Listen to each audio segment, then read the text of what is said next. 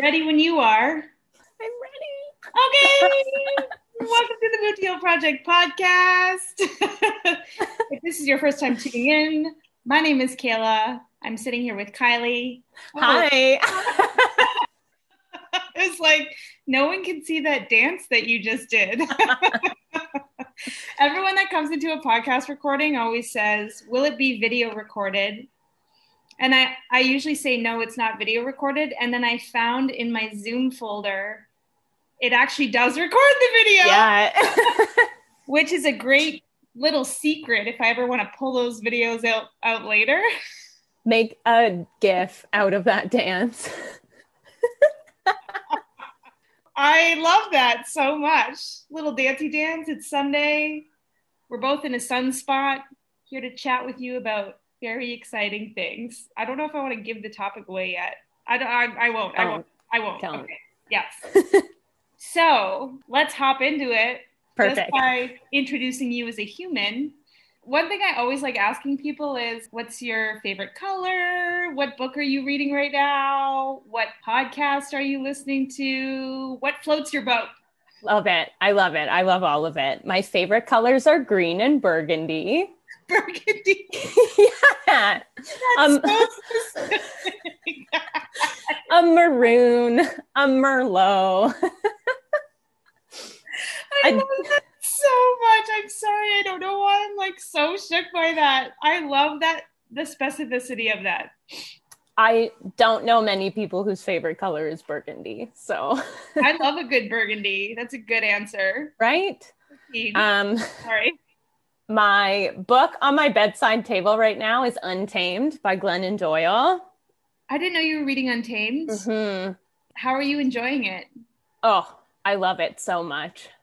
Glennon Doyle's, I love her so much, but her personality, I think, is similar to yours. 100%.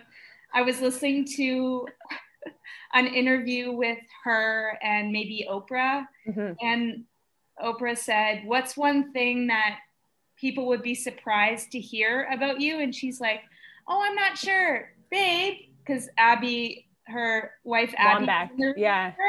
She said, babe, what's one thing? I don't know. I'm not sure. And Abby said that you don't like people. Yeah. And it's such a Scorpio mindset. I know you do like people, but I mean, that's not me. Like, I definitely love people. And I feel like... Oh, I relate to that on so many levels, though. That does speak to my soul. So I'm also a Scorpio.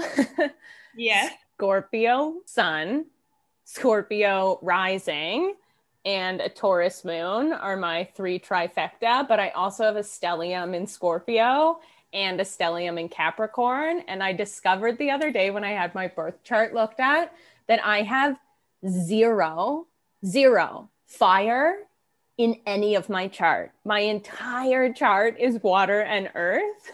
Whoa. I know, which is why I overthink everything. There is also a very large, prominent Scorpio presence in your chart. I think we've talked about this before. You have as much Scorpio as I do Gemini in my chart. And the only person I've met that has more Scorpio in their chart than you is Chris's videographer. And he was my videographer too. He's amazing. Shout out to Phil, if you're listening. Phil, let's have a chat. Phil Kim is his name. And when I met him, naturally, I asked him what his sign was. And he was like, oh, I'm a Scorpio, but I think he has 6. It repeats in his sign, in his chart 6 times, which is a lot. That's a lot. Mine is 5. Scorpio. I have 5. But now, I mean, we could talk about Zodiac forever. Sorry, I feel like I'm interrupting you. So you're reading Untamed. Favorite colors. Love that. You're a Scorpio. Is there anything else you want to share? I went to school for musical theater, so I used to be an actor and a performer, which speaks a lot to my personality. Yes. And I have a 2.5-year-old husky named Alice, and she is the sweetest little sweet pea in the whole world. And we rescued her. The love of your life. She's truly my soulmate. Yes, she definitely is. Remember when I said that you would know your dog when you met them? Yep. I think about that often when I'm walking her. I think about that often too for myself. If I know a fur baby will eventually come into my life, but I have to wait for that moment that I believe that I've met my dog. And I do feel like I've already met that dog, but maybe in a different, I know, Walter, my little pal. But hopefully that time will roll around again and I'll know. Walter, if you're listening. Walter was the sweetest little toy poodle that I met a few years ago, and it was love at first sight. And he holds his leash in his mouth, and he's such a little pumpkin pie. And I like dogs, but up until that moment, I never was like, oh, I need one. Mm-hmm. This is my dog, until I met Walter. And then maybe that's how people, anyways. It's like talking about how people feel about their partners. Is that what you were going to say? Shout out to all the dog owners out there and all your little pups. If you want to send a little photo of your pup to the Move to Heal Project Instagram, please do. Please do. Please do. Outside of all those things, is there anything else you want to share before we dive into today's topic? I've recently had to write a few bios. This is a bit of a tangent, but I recently had to write a few bios, and it got me thinking. I always used to write them and say, I'm Kylie, I'm from Toronto, enter my occupation. And I've so aggressively moved away from that being a defining feature of who I am as a person that I've like made a promise to myself to only write a bio with characteristics that define me as a human without having my job define me. Mm-hmm. So I'm trying to think of what I wrote in my most recent bio. My favorite smell in the world is bonfire. I knew that about you. Yeah. I love true crime. Yes. My favorite murder is always the podcast that I'm listening to. Are you Karen or Georgia? I'm definitely Georgia. Yeah, I'm 100% Karen. I know. I am so aggressively Georgia. I'm very aggressively Karen. I know. That's why we're good friends. Exactly. I was going to say, I just finished reading this book called Scary Close by Donald Miller. Donald Miller, one of my fave authors. He took a hiatus there for a bit. Now he's back. And in Scary Close, he talks about, I think he seeks out mental health support at this place in Nashville. And when he arrived there for this support program, everyone had to check their wallet, like their ID, their cell phone, la, la, la, la. It was strongly emphasized that people shouldn't share what their occupation was. Oh. Yeah, and obviously they had reasons for doing that, but the people that work there were saying, this is how Donald Miller describes it in his book, but once you find out what someone's occupation is, it can change dynamics really fast. And the worker said it's quite sad, actually, because people will reveal what their job is on the very last day. And she said sometimes we'll see friendships that have been building up over the last few weeks just fall apart because people are making a judgment call on like people's jobs, or maybe people are joining and they're not employed. Totally. Yeah. Or so preconceived notions about that job too, like power dynamics. Yes. Yeah. So I like that conscious awareness to instead describe your favorite smell. And thanks. I love that so much. I think my favorite smell is cookies baking or what kind of cookie?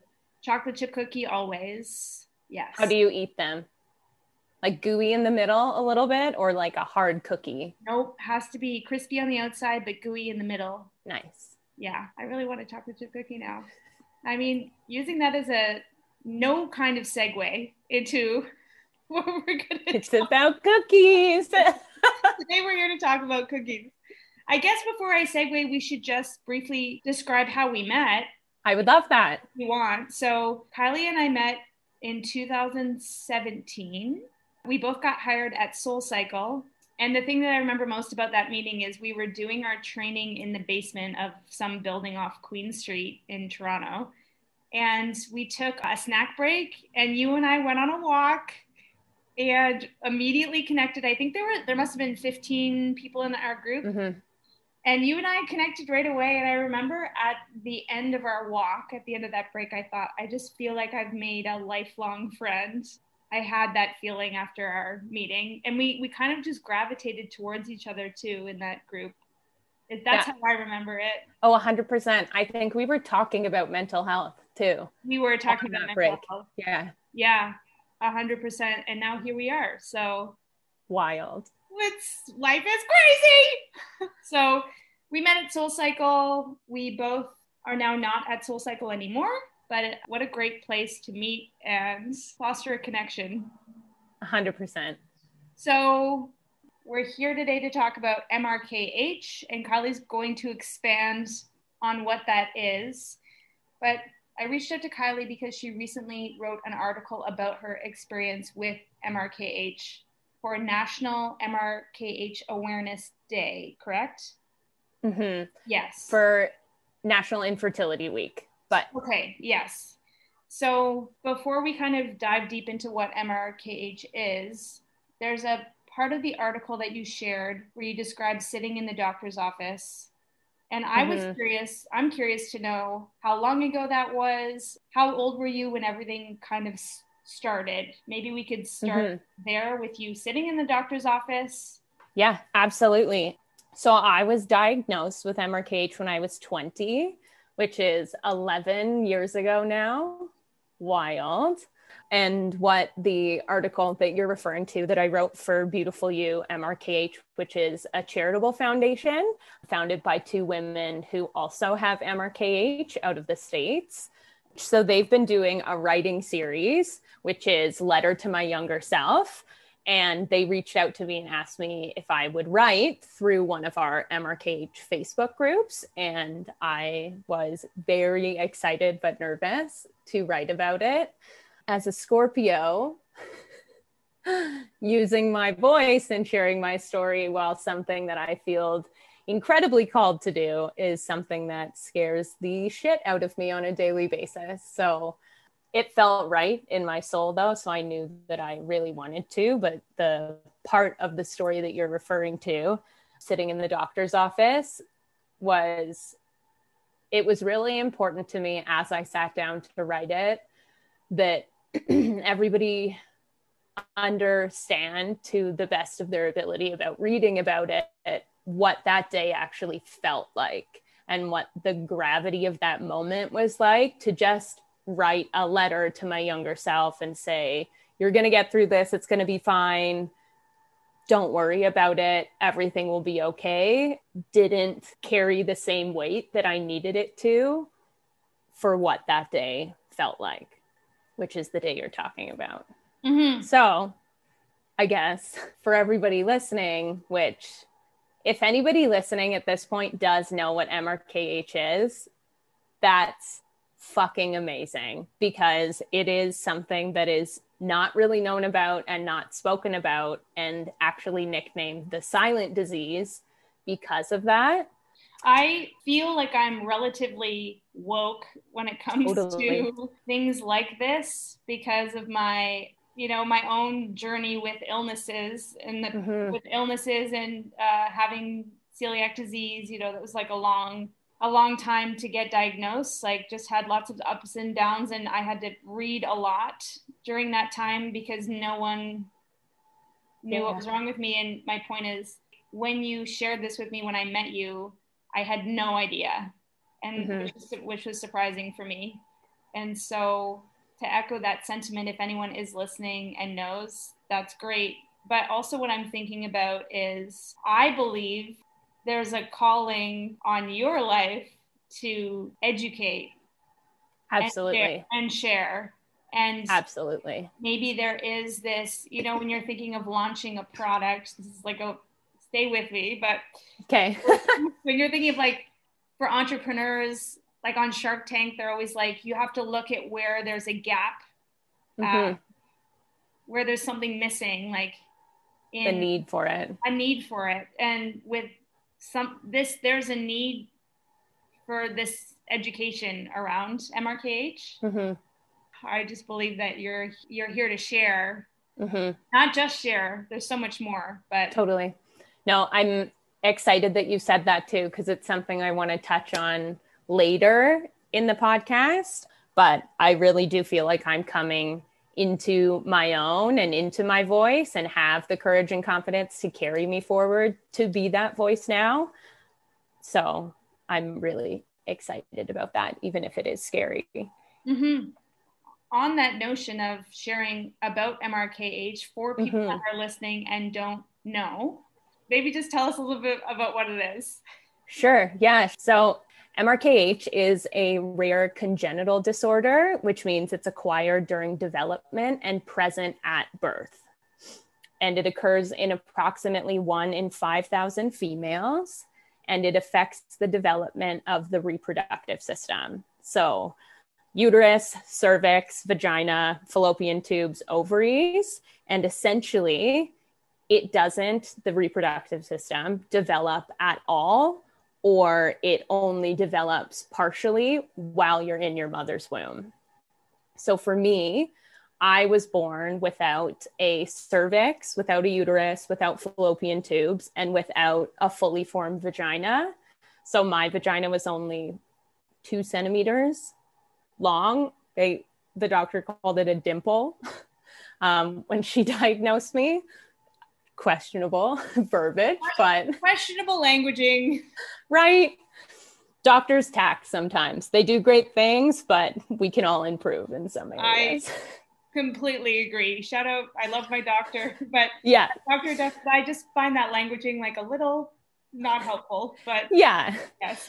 So also people with MRKH do have female chromosome patterns. So external genitalia and secondary sexual characteristics all develop normally. So pubic hair, breasts develop naturally. So that's why it goes undiagnosed for so long. I've never had a period. I never will. I will never carry my own child. And a lot of the diagnosis is done when a teenager or young female doesn't get their period. That's usually the time when it is diagnosed. Yeah, and I'm happy you said that, because that was going to be my next question was, is it screened for at all, or is it just kind of like a waiting, not a waiting, but there would essentially then be no way to know until exactly the period isn't showing up. Exactly. Yes, 100%. They don't, to my knowledge at this point yet, do any screening for it. If you did receive an ultrasound and that's what you were going in to look for, or an MRI, those are both some of the tests that I had done while they were trying to figure out what was going on with me, you would be able to see clues about it, but putting the full diagnosis together takes a little bit longer. And especially as well for people with MRKH, and the diagnosis, it is varied. Everybody has different severities. The reproductive system develops a little bit, not at all. It's all different. Like everybody's diagnosis is individual to them. It's not a cut and dry diagnosis. Makes it a little more challenging to navigate. Totally. I would imagine, in regards to post-diagnosis. Totally. Because with different kinds of conditions, they might look the exact same, or not quote unquote the exact same. I'm trying to think of something, but like person to person, there isn't like that much variance. And in that way, it might create a feeling of like, oh, I genuinely am not alone because this person is experiencing the same thing as I am. But that's where my mind goes, is because there is the possibility for variance person to person, it would perpetuate almost that feeling of isolation, like I really am alone in absolutely. Yeah, absolutely. That, the variance of it. And then I would even say on top of that, when you're diagnosed, then creates a completely different complex layer. If it's 15, that's an entirely different mental hurdle to get over than if you're diagnosed at 20. If you were not even ever diagnosed at 20, and I know women who were diagnosed in their 40s, they finally were able to put a name to it, because 40 years ago, medicine even where it was 20 years ago. So there are some women, in the community who all they knew is that they didn't have a period, they couldn't have children, but they had no answers. That's crazy. And I keep thinking about, in no way am I comparing my medical journey to yours, but the thing that I kept thinking about was I was so sick for so long, and we were bracing for the worst. But when I did finally get the diagnosis, it was relieving in a way to just have an answer. And by long, for me, it was a few years. So my point in bringing that up was I cannot imagine what it would be like to go into your 40s with it's like your body's just in a gray zone, or like your mind is in a gray zone thinking, am I crazy? Is this psychosomatic? Like, what's happening? And what I think would probably come up would be things like shame or guilt, or I just feel like that would create a lot of internal turmoil. Oh, yeah. Speaking for myself, can only say extreme amounts of shame and turmoil. Yes. And I mean, that was one of my questions that I wanted to ask. But before I forget, before we go there, is there a risk for it going undiagnosed outside of the obvious effect it would have on someone mentally? But is the reason why they don't screen for it because there really is it doesn't. Yeah, no, that's a great question. Yeah. I think I know what you're saying. I have two strains of an answer. The first is if it was left undiagnosed in a lot of people, there would be no ill effect. Like there's no ill effect on your health if it goes undiagnosed, on your physical health. Mental health, it would be a different topic, especially again, because the development of the reproductive system varies from person to person. So for example, if you are growing up and then you go to have vaginal intercourse for the first time, but you have a fully formed vagina, you might not even realize that you don't have a cervix or a uterus until you don't have your period, or until you're trying to get pregnant. Like that, for me, not having that vagina there was the biggest physical alarm that went off of being like, something is not right. The period was honestly for me even secondary, because my mom got her period late, like 18 or 19. And my doctor kept telling me, you're probably following in your mom's footsteps. Don't worry, I'm sure it'll come later. That's why it took for me until I was 20 for my doctor to take it seriously and not look into it earlier. But then the second you asked if there would be any physical issues down the line if it wasn't diagnosed. So there's actually, what they have figured out and put a name to is that there are two different types of MRKH, which a lot of people don't realize as well. And so MRKH1 is what I have, where it only affects your reproductive system, but MRKH2 is the underdevelopment of the reproductive system and other internal organs.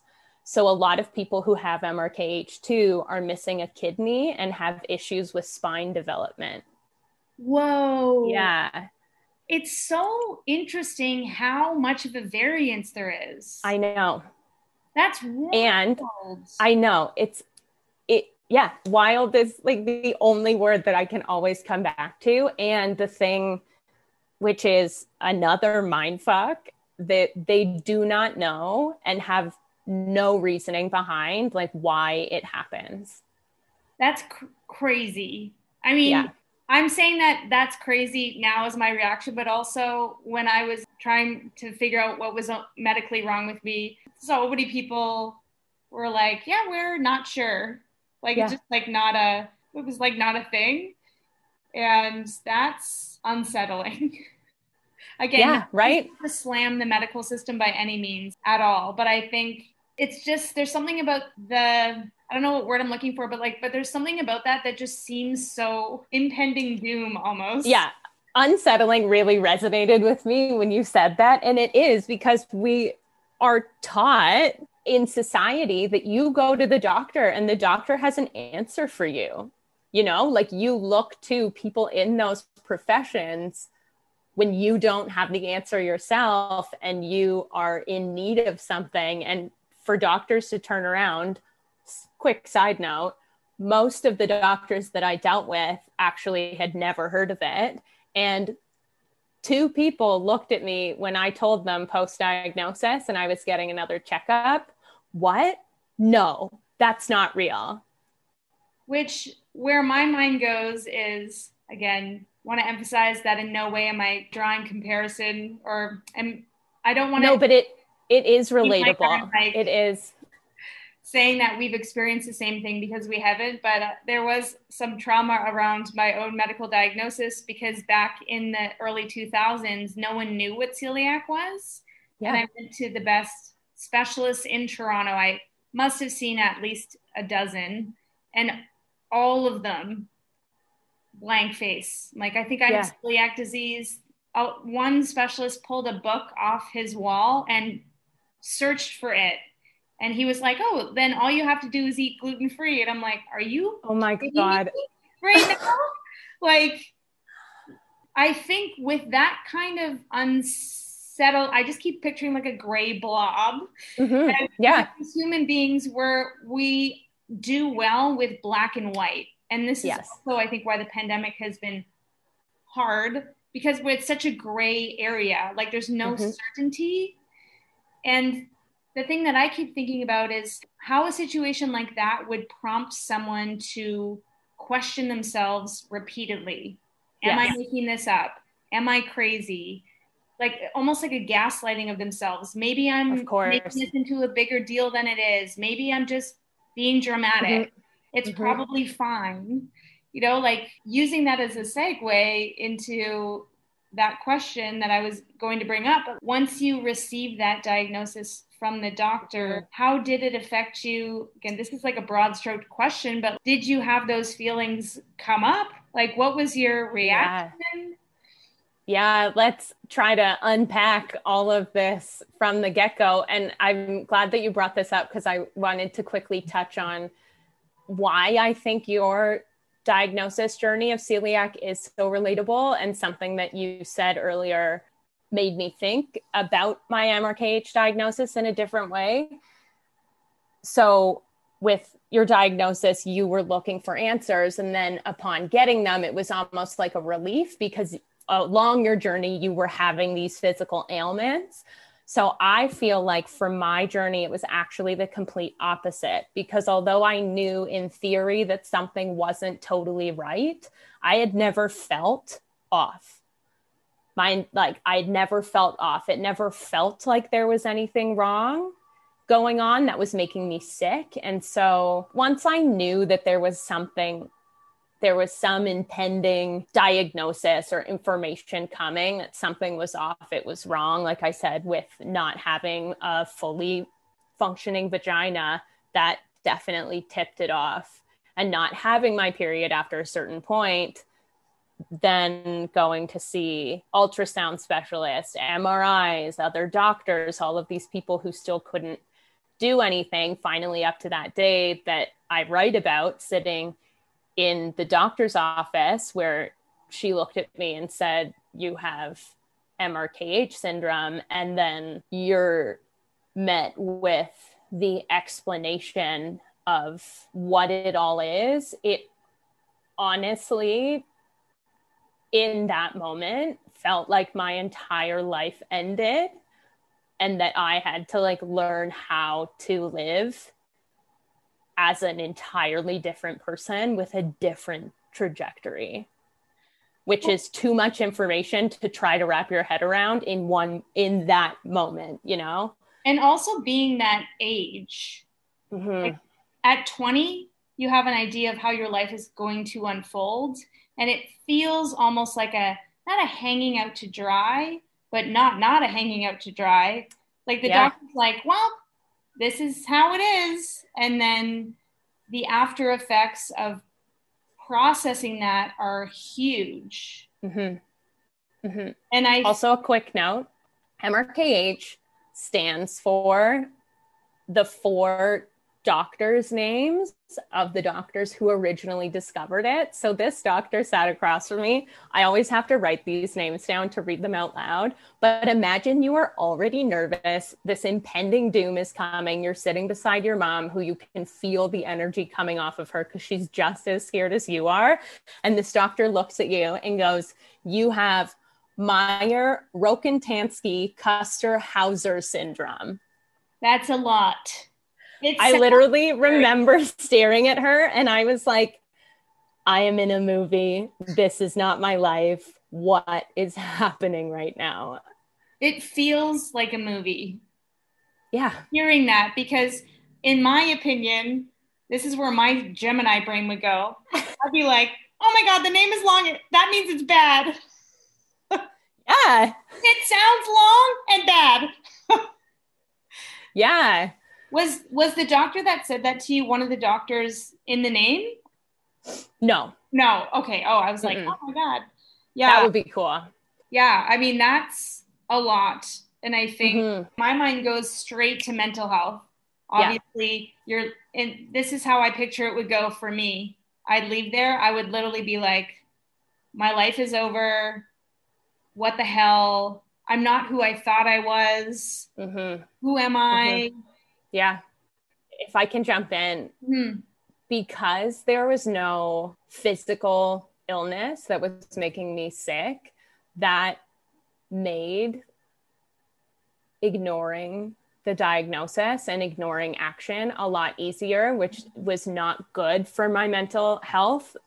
But it immediately, you're like met with this insane diagnosis. The period thing at that point was the least of my worries, but it was, you don't have a vagina, so intimacy is off the table. And now you have the hurdle of having to share this horrifying, it felt horrifying, this horrifying diagnosis with other people, if you ever want to be intimate with them, to let them know that you're different and weird and broken. These are not things that come with the diagnosis. Let me preface, I don't feel that way now, but that's how I felt when I was diagnosed. And then you'll never have children, you won't carry a child. And so leaving it at first was just letting all of that try to sink in. And the best way that I can explain my mental health through the journey that has been the last 11 years is at the beginning that I just ran so far away from wanting to deal with what I had just been told. And like I said, because there weren't any, I wasn't getting sicker. It wasn't showing on the outside. It was this turmoil internally that I could pretend that I was normal. I could pretend that I was fine and just hope to God that no one would ever find out. And I think avoidance is a strong coping mechanism. Strong. I was an avoidance queen, I think I'm an avoidance queen. I think we've talked about this before with our own journeys, but I avoided until I physically could not avoid anymore. I'll have, someone will need to drag me into therapy to address my issues. I was having a blast in avoidance land, and I feel like you did as well. Totally. And the thing, blast, but just being this is fine. The meme that we always talk about with and burning it. Surrounded by fire, drinking a cup of coffee. Yep. And one thing I was also thinking about as you were sharing that was just this notion of women are socialized into believing that we need to become mothers in order to have worth or value. Yeah. That's where my mind goes, is processing that, even though that's, just because we're socialized that way doesn't mean it's true. But no, exactly. I'm telling that to someone who's 20. Exactly. I'm so glad you brought that up, because that was one of the biggest mind fucks for me through that. And for me as well, at that point, I knew a lot of women people grow up and they dream about having a family. Like they will be a nurturer and a caretaker in that way. And for me, it was never something that was on the direct horizon. It was always maybe later if I feel like it, that kind of thing. So for me, that wasn't the biggest pain point of the diagnosis. The lack of vagina and having people realize that I was different was the thing that was the biggest burden for me. But as far as the like women role in society, it was a huge thing that I kept repeating in my brain, because when you really break it down, and this is the thing that I had such a hard time with, was in nature, females are made to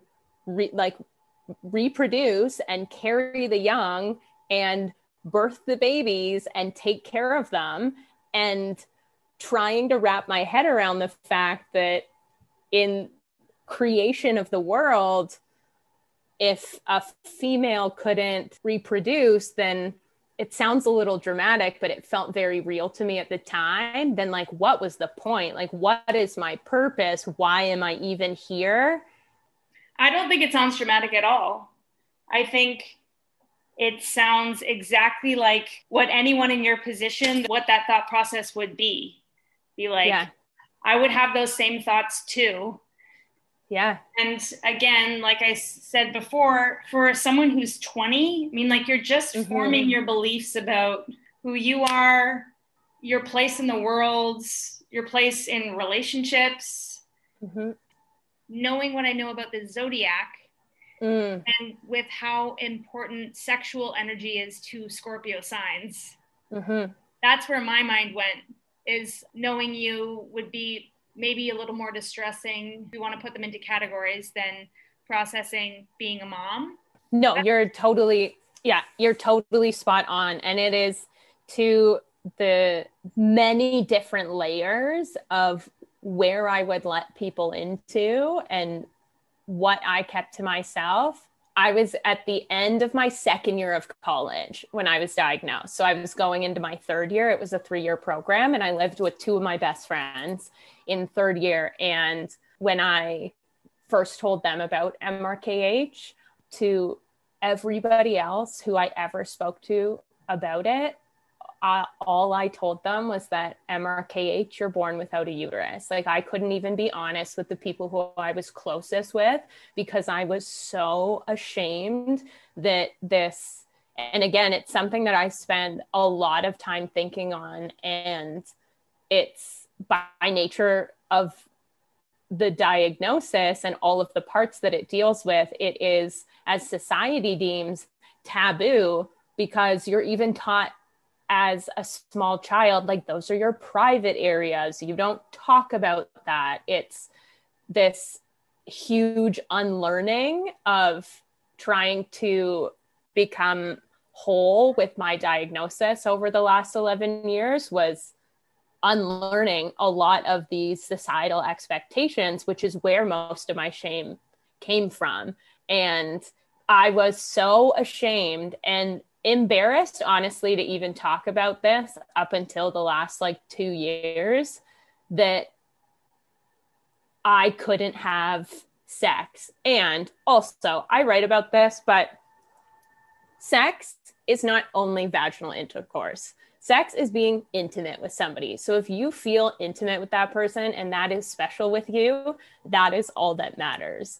It does not need to be this thing that society deems as losing your virginity, and there's only one way to do it. And I'm ranting a little bit because I'm really passionate about this, but it was that was the hardest for me. Like going into third year college, already I was 20. So to a lot of people, the fact that I hadn't lost my virginity yet, I was a late bloomer, and there's just so much pressure put on teenagers, and young adults and people who are growing up and should just be experiencing the world as they want to and as it comes at them. But the pressure of sex is put up on a pedestal.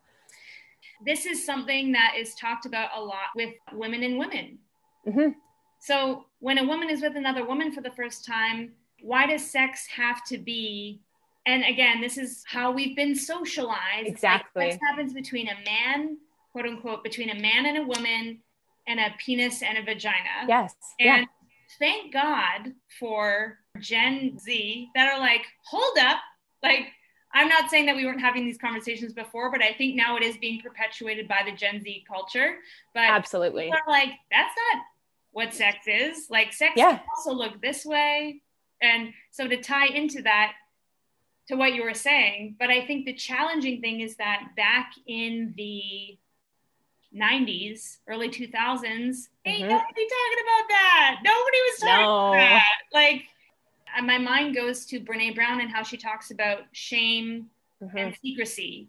You know, shame flourishes in secrecy.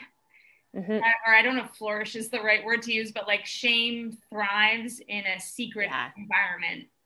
So I can only imagine how much shame you carried around for so long. Yeah. It was perpetuated too, again, because it was my mission in life at that point, literally was, you keep this a secret. Like, no one will know. And to the point where, so when you are diagnosed, if you're in a situation like me, where you don't have a fully formed vagina, in the States, they do surgeries, which sound, if it works for you, great. They aren't legal in Canada. So it wasn't an option for me. But so if you are interested and would like to have a fully formed vagina, which I did, you do dilating process. And the dilators start small and get like progressively larger. And what you have to do every day, this is looping back to the shame thing you were just talking about, but this was like my perpetuated shame cycle happened within me wanting to keep it a secret and my dilating process. Because what you're supposed to do is you just sit, and I always tell people this, and I could just say dildo for a different reference, but I always think my dilators were so clinical and cold looking. They just like look like rounded end candlesticks. Like they were like this opaque off-white and just so cold and gross. And so that's what it looked like. And you just have to sit there and force this thing into the opening where your vagina would be with as much pressure as you can possibly muster, because the skin and like the inside of a vagina is malleable and stretches. And so that skin is still there and has that same consistency. Yeah. So you can stretch it, but you have to sit and just apply hard pressure for 30 minutes a day. That's so in order. Yeah. So what I would do, oh my God, it was awful. I would like try to put on an episode of Friends and just like sit there, but I know, right? But it hurt. Like it hurt so much. Sometimes you would bleed, and in sitting there and being in so much pain in my own secret little world, I was constantly just like beat over the head for those 30 minutes that like, you aren't normal. You're never going to have sex with somebody. You're never going to be intimate with them. People aren't like this. If you would have started your dilating 6 months ago, it would be done by now. Like it just was this like constant cycle. And then I wouldn't do it because I wouldn't want to feel that way. But then I would feel guilty about not doing it because I felt further behind on this journey towards normalcy. And when I was able to like start to have vaginal intercourse with partners, like if my vagina was like halfway formed, basically I would just I didn't tell people at first. I was just like, I was so out of my own body in the intimate experience because I would be lying there and just hoping that like please don't notice. Please don't ask. I wonder if it feels like everybody else does. Mm-hmm. You know, like me trying to keep it a secret, which is what you just said, perpetuated the extreme feelings of shame. It sounds like you didn't give yourself any kind of out when it came to the dilating mm-hmm. process.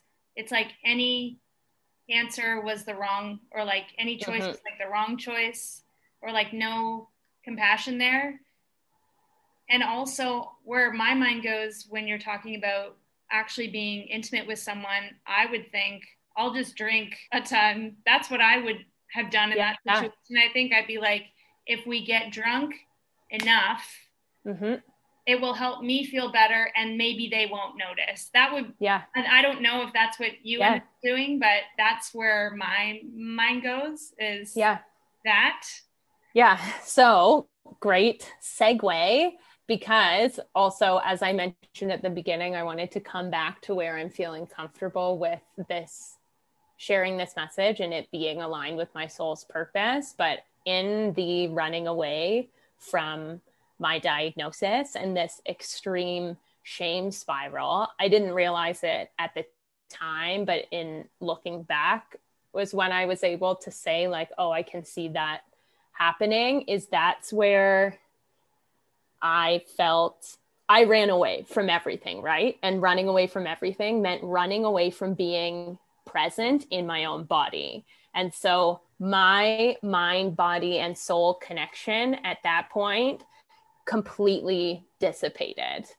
And I was just completely disassociated and disconnected from my body. My body first and foremost, because my body is the first thing that came back later. But I ran straight from trying to run from my own shame, which is not possible, as we all know, but so many people try to do it. I ran straight from my own shame into what started as fun partying and drinking all the time, which was normal for a young 20-something. That's what society seemed was normal and I could get away with and I was okay with. But I continued to run so far and stay disconnected from my own body that I ran directly into a serious substance abuse issue, which is something that is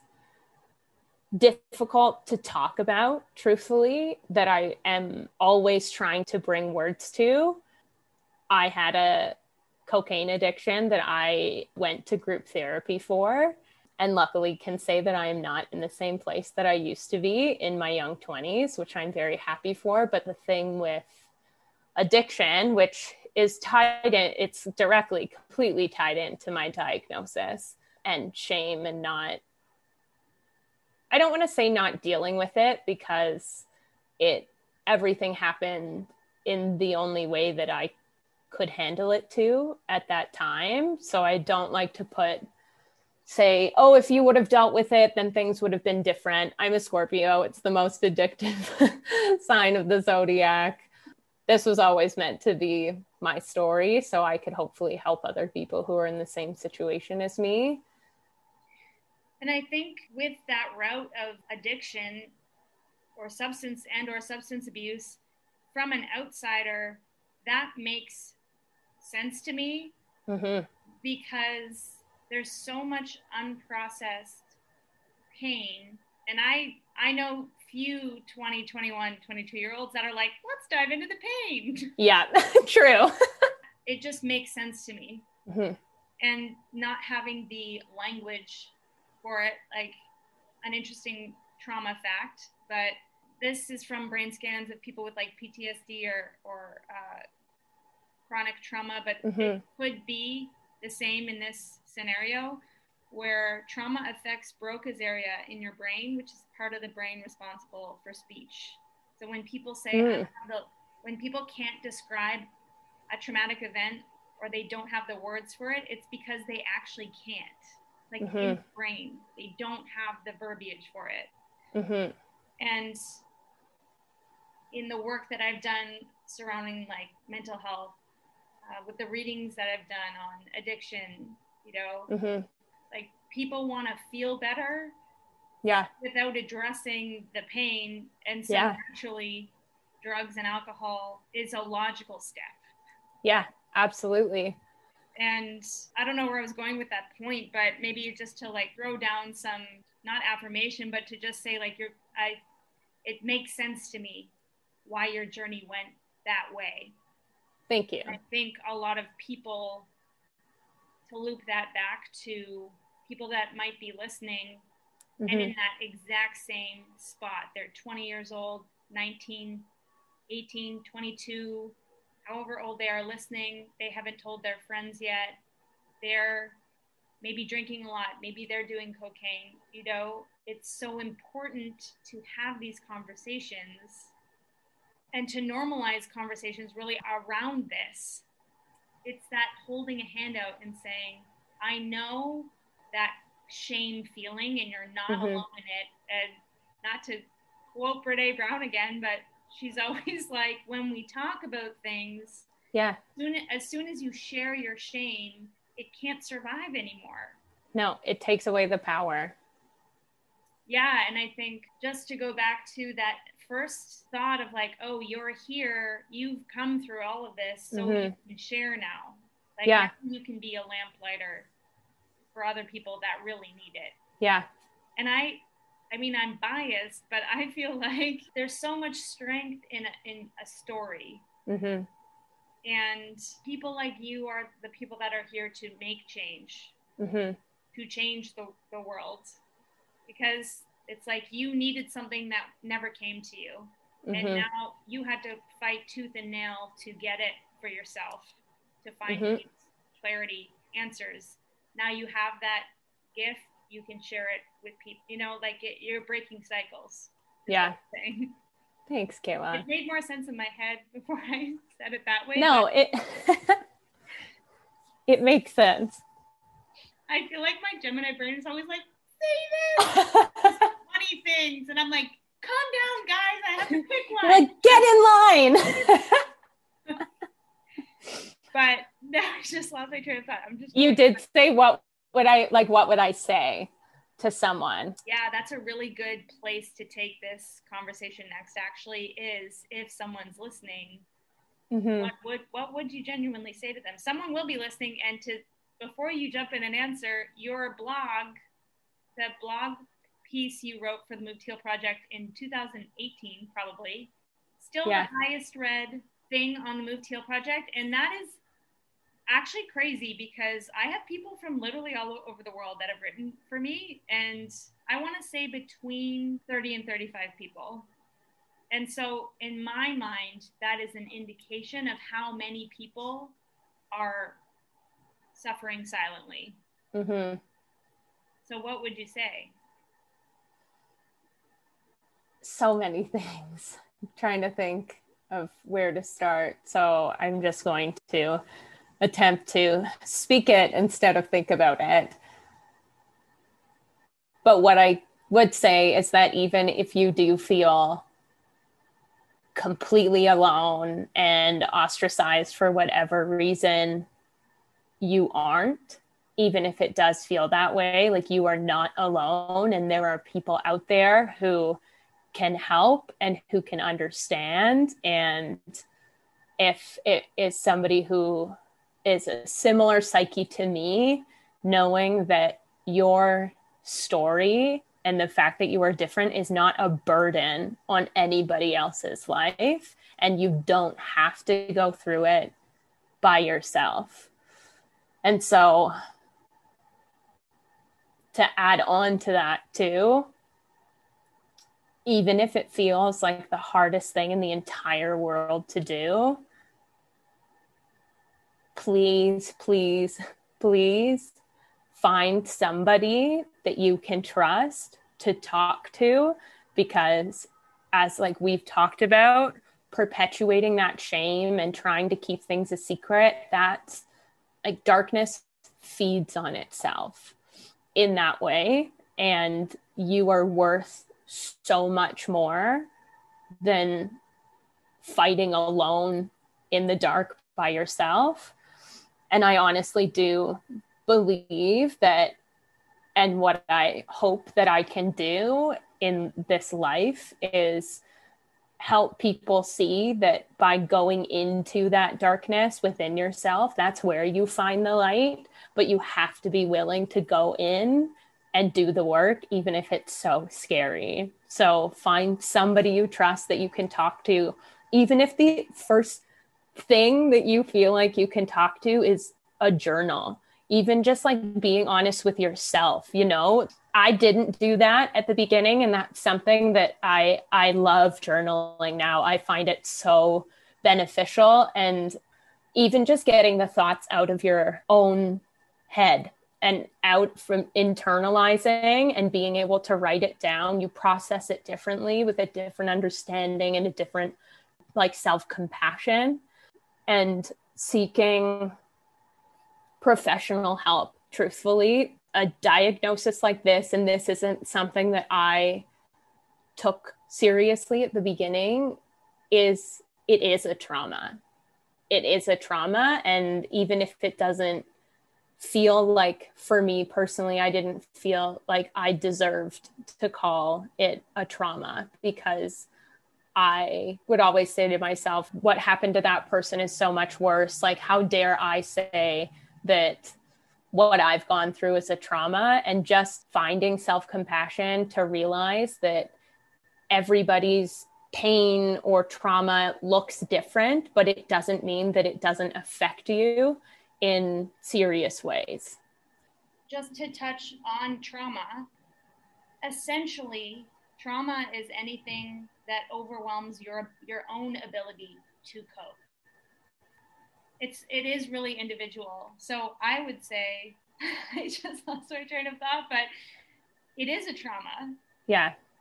As you were saying, like literally your life is like, just does this whole spin around, and it's the level of information for a person at such a young age. That's a lot.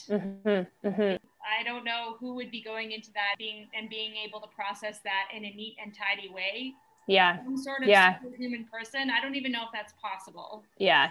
Yeah. True. I was just going to say something you said made me think of it. Also now too, there are more resources than there were when I was diagnosed. If you you can find me on Instagram, and my DMs are always open. There are far more MRKH handles on Instagram that have it in there. There are Facebook groups. There is the Beautiful You MRKH online community. And even finding a community like that, it does help you feel less alone. So as a resource, it's super important. A question I do have quick, and I don't we're wrapping up, but did your friend groups change at all? Did that have an impact on who you decided to invite into your life as a friend? Or I'm just thinking with like such delicate information, how did that affect friendships? Yeah, because of my Scorpio nature and who I am as a person, keeping everything still quite secretive. Yeah. No one can see Kayla right now, but she's making a tiny little box with her claw hands. It didn't really change my friend groups, but what I can say about that is who I chose to disclose that information to. And I remember saying this to you about a completely different topic, but it's something that I still hold close, is I don't think that you can trust your vulnerability with somebody who doesn't have the capacity to handle their own. And again, a Brené Brown quote, the sentiment is, you can't sit in the dark with others until you've learned to sit in the dark by yourself. I'm going to look that up later, and it's going to be so wrong, but the sentiment is there. And so for friend groups, I would just encourage that while it is my mission to share and educate, that there is still a level of safety. You need to still be able to feel safe with whoever you decide to share.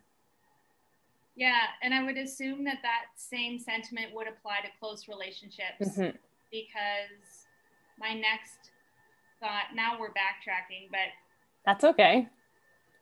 Relationally, I mean, was Dylan the first person that you dated, or was there someone before Dylan? No, because Dylan and I started dating. It's taking me a second. Good thing he's not listening right now.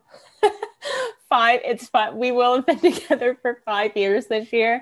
So it was 2016 and I was diagnosed 2010.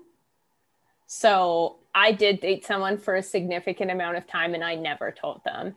And looking back at our relationship in the moment, being in my young 20s, and it was a long-term relationship, I didn't realize how, like, you can't fully be present with somebody if they don't know or understand who you are. Like, if you are constantly keeping a secret from someone, that will always be a barrier in your relationship.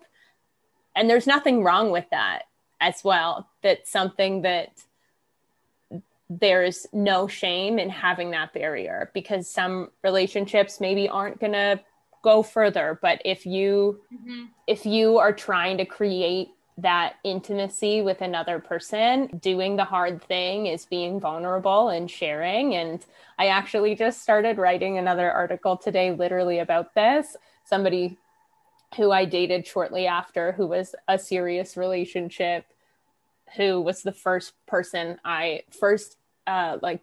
that I told about MRKH. I broke in telling them. I couldn't tell them in a normal way because that would be out of character for me.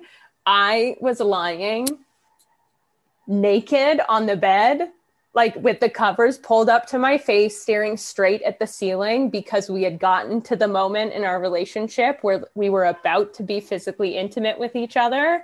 And I was lying there and I was like, fuck. And I just knew that I had to say something because I knew that this relationship meant something to me, and just blurted it out. And I wrote a poem about those words lingering in the air about that. It's a bit of a side note and a tangent, but I was gonna say, did any of those fears that you had about someone mid-intimate experience ever? No. Yeah. No. Oh, yeah. So that's I'm so glad that you said that. That's such an important thing to briefly talk about too. No, none of the fears that ever were eating me alive inside came true. Like, they were never real. And I remember being scared to share. What if the person would walk away? What if suddenly they wouldn't want to be with me anymore? What if all the what ifs eating away at my brain?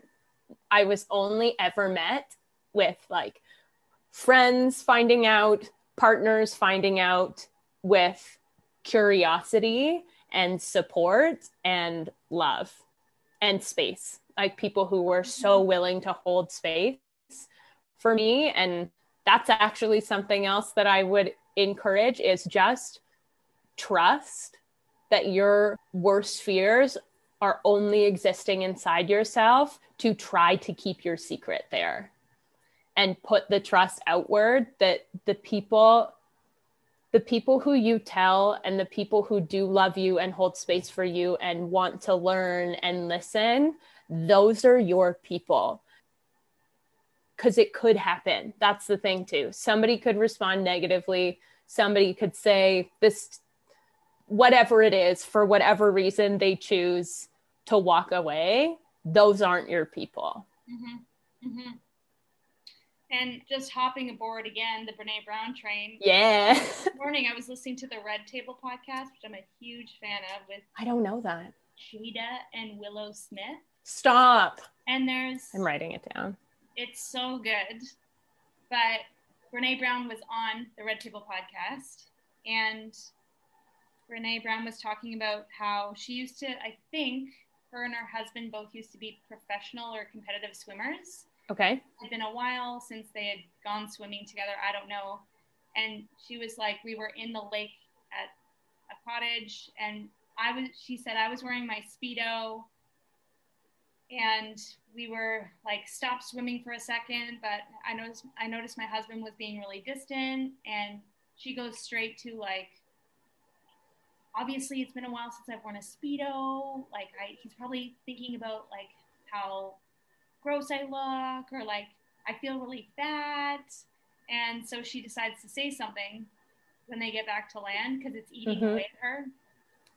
She's like, listen, what's coming up for me right now is that I noticed that you were quiet out on the lake, and so I have two ideas of what those thoughts that you could be having are, and one of them is that I'm like disgusting, and the other one is that I don't look as good as I used to in a Speedo, and blah, blah, blah. And she said her husband was like, I was having a panic attack, like because of my own fears about like being out on the water. And Brene said, obviously this is a heavily paraphrased story, but Brene was like, I literally took that assumption and ran with it and decided it was true, and it was nowhere near true. Yeah. She was like, he has his own set of fears, his own insecurities that he was focused on. And I think that story it illustrates your point. Yeah. Well, I think it illustrates your point to that quote about being able to sit in the darkness yourself. Mm-hmm. I think that's true. Brene Brown always ties back into Brene Brown because she's a wise woman. 100%. I think there's a quote that says, we, as humans, we can become seduced by the chatter of our loudest fears.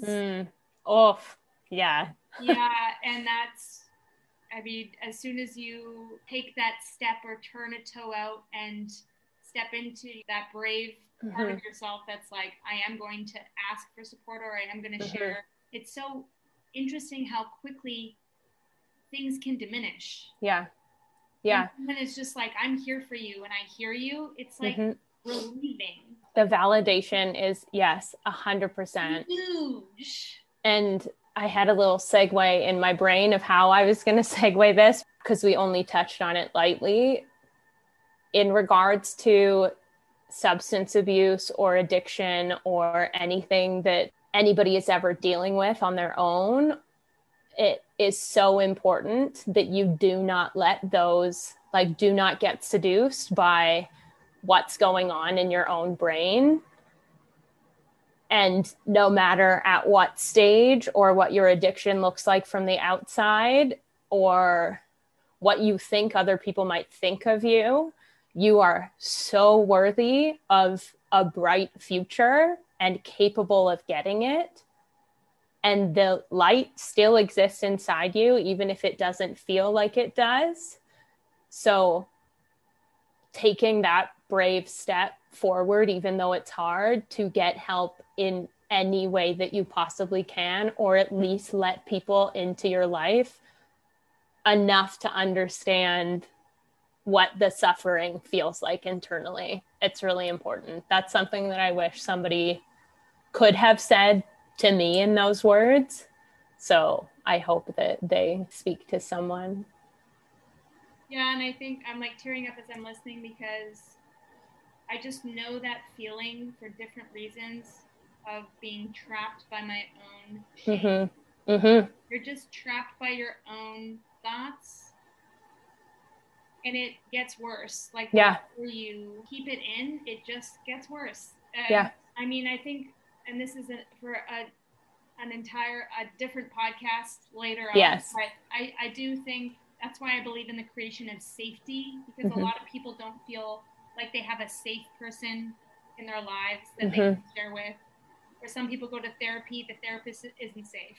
Exactly. Safety is a really big thing. I've worked with clients that are like, I finally worked up the courage to talk to a therapist. The therapist was not helpful at all. Coercive or something like that. And so I think my point is, for someone that's listening, just know that, I mean, I can't decide what safety means for someone else, but I will say someone who's on a podcast and entering into that vulnerable space of sharing their own story feels safe to me. So knowing that your DMs are open, I think could be a lifeline for someone. And they are. I'll just repeat that again in case anybody missed it earlier. Again, shame and safety and speaking up could be its own podcast, but part two. Yeah, like how do we define safety, you know? And it's boundaries is huge, I think.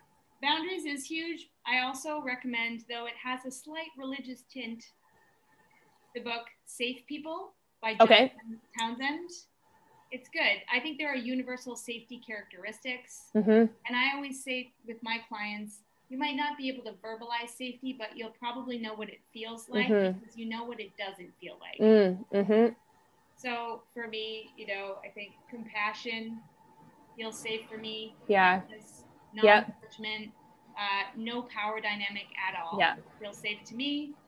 I feel like those are universal. Yeah. You're absolutely correct. It can shift person to person. This topic of safety too reminded me of something else I wanted to say. Say it. Which was I spoke to how my mind, body, and soul connection dissipated. And if anybody else is in that part of my journey that I've talked about, the running away, the shame spiral, the internalizing, that disconnect, the first thing that came back for me after seeking help for my addiction and after years, I think I joined Army of Sass, which was a Toronto dance community in 2015. So it was 5 years after diagnosis, but the point for me is the first thing that came back was finding safety and a home again in my own body. And that's what I wrote about on the Move to Heal blog when I first talked about MRKH. But being able to find presence in my own body was, I firmly believe, the thing that first brought me back to being who I am today. And I know people find that through breath work, any kind of movement, yoga. So finding something, no matter what you're suffering with, even just suffering from the anxiety of this pandemic, remembering to get back into your body is so healing. And from there, for me, that's where I felt my mind came back. Like my mental strength and resilience came back tenfold after I knew that I was safe in my own body. And then from there, and that's where I feel like I am now, I feel truthfully like lit the fuck up with my soul's purpose at this point.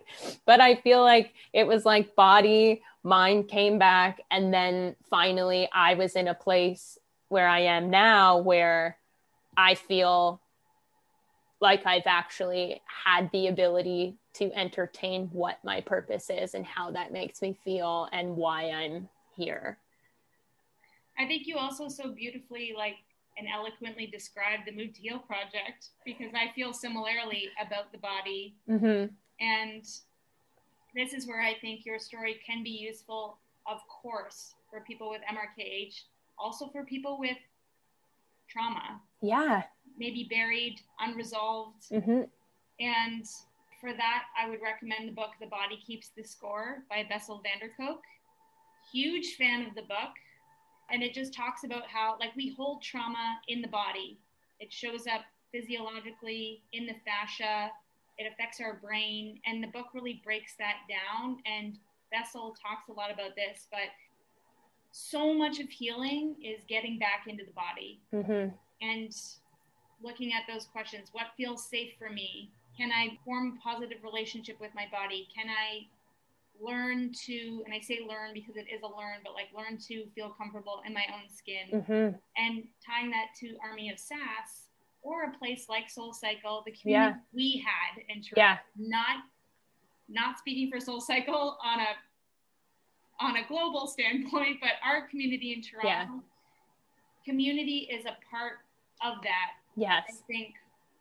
that reconnecting with the body. This is why fitness places are so important and why it's an absolute travesty that they're not open right now as a result of the pandemic. But this is where healing is, in community, in moving our bodies together, in talking about it after, in that united action.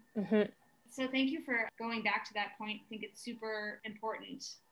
But for anyone, just to loop back to your socials and how to connect with you. Yeah. I was going to say contact and then I went to say connect, but I'll make sure, maybe I'll drop your Instagram handle in I would love that. the show notes, and I will also loop your link. I have, I was going to say, I have a website coming.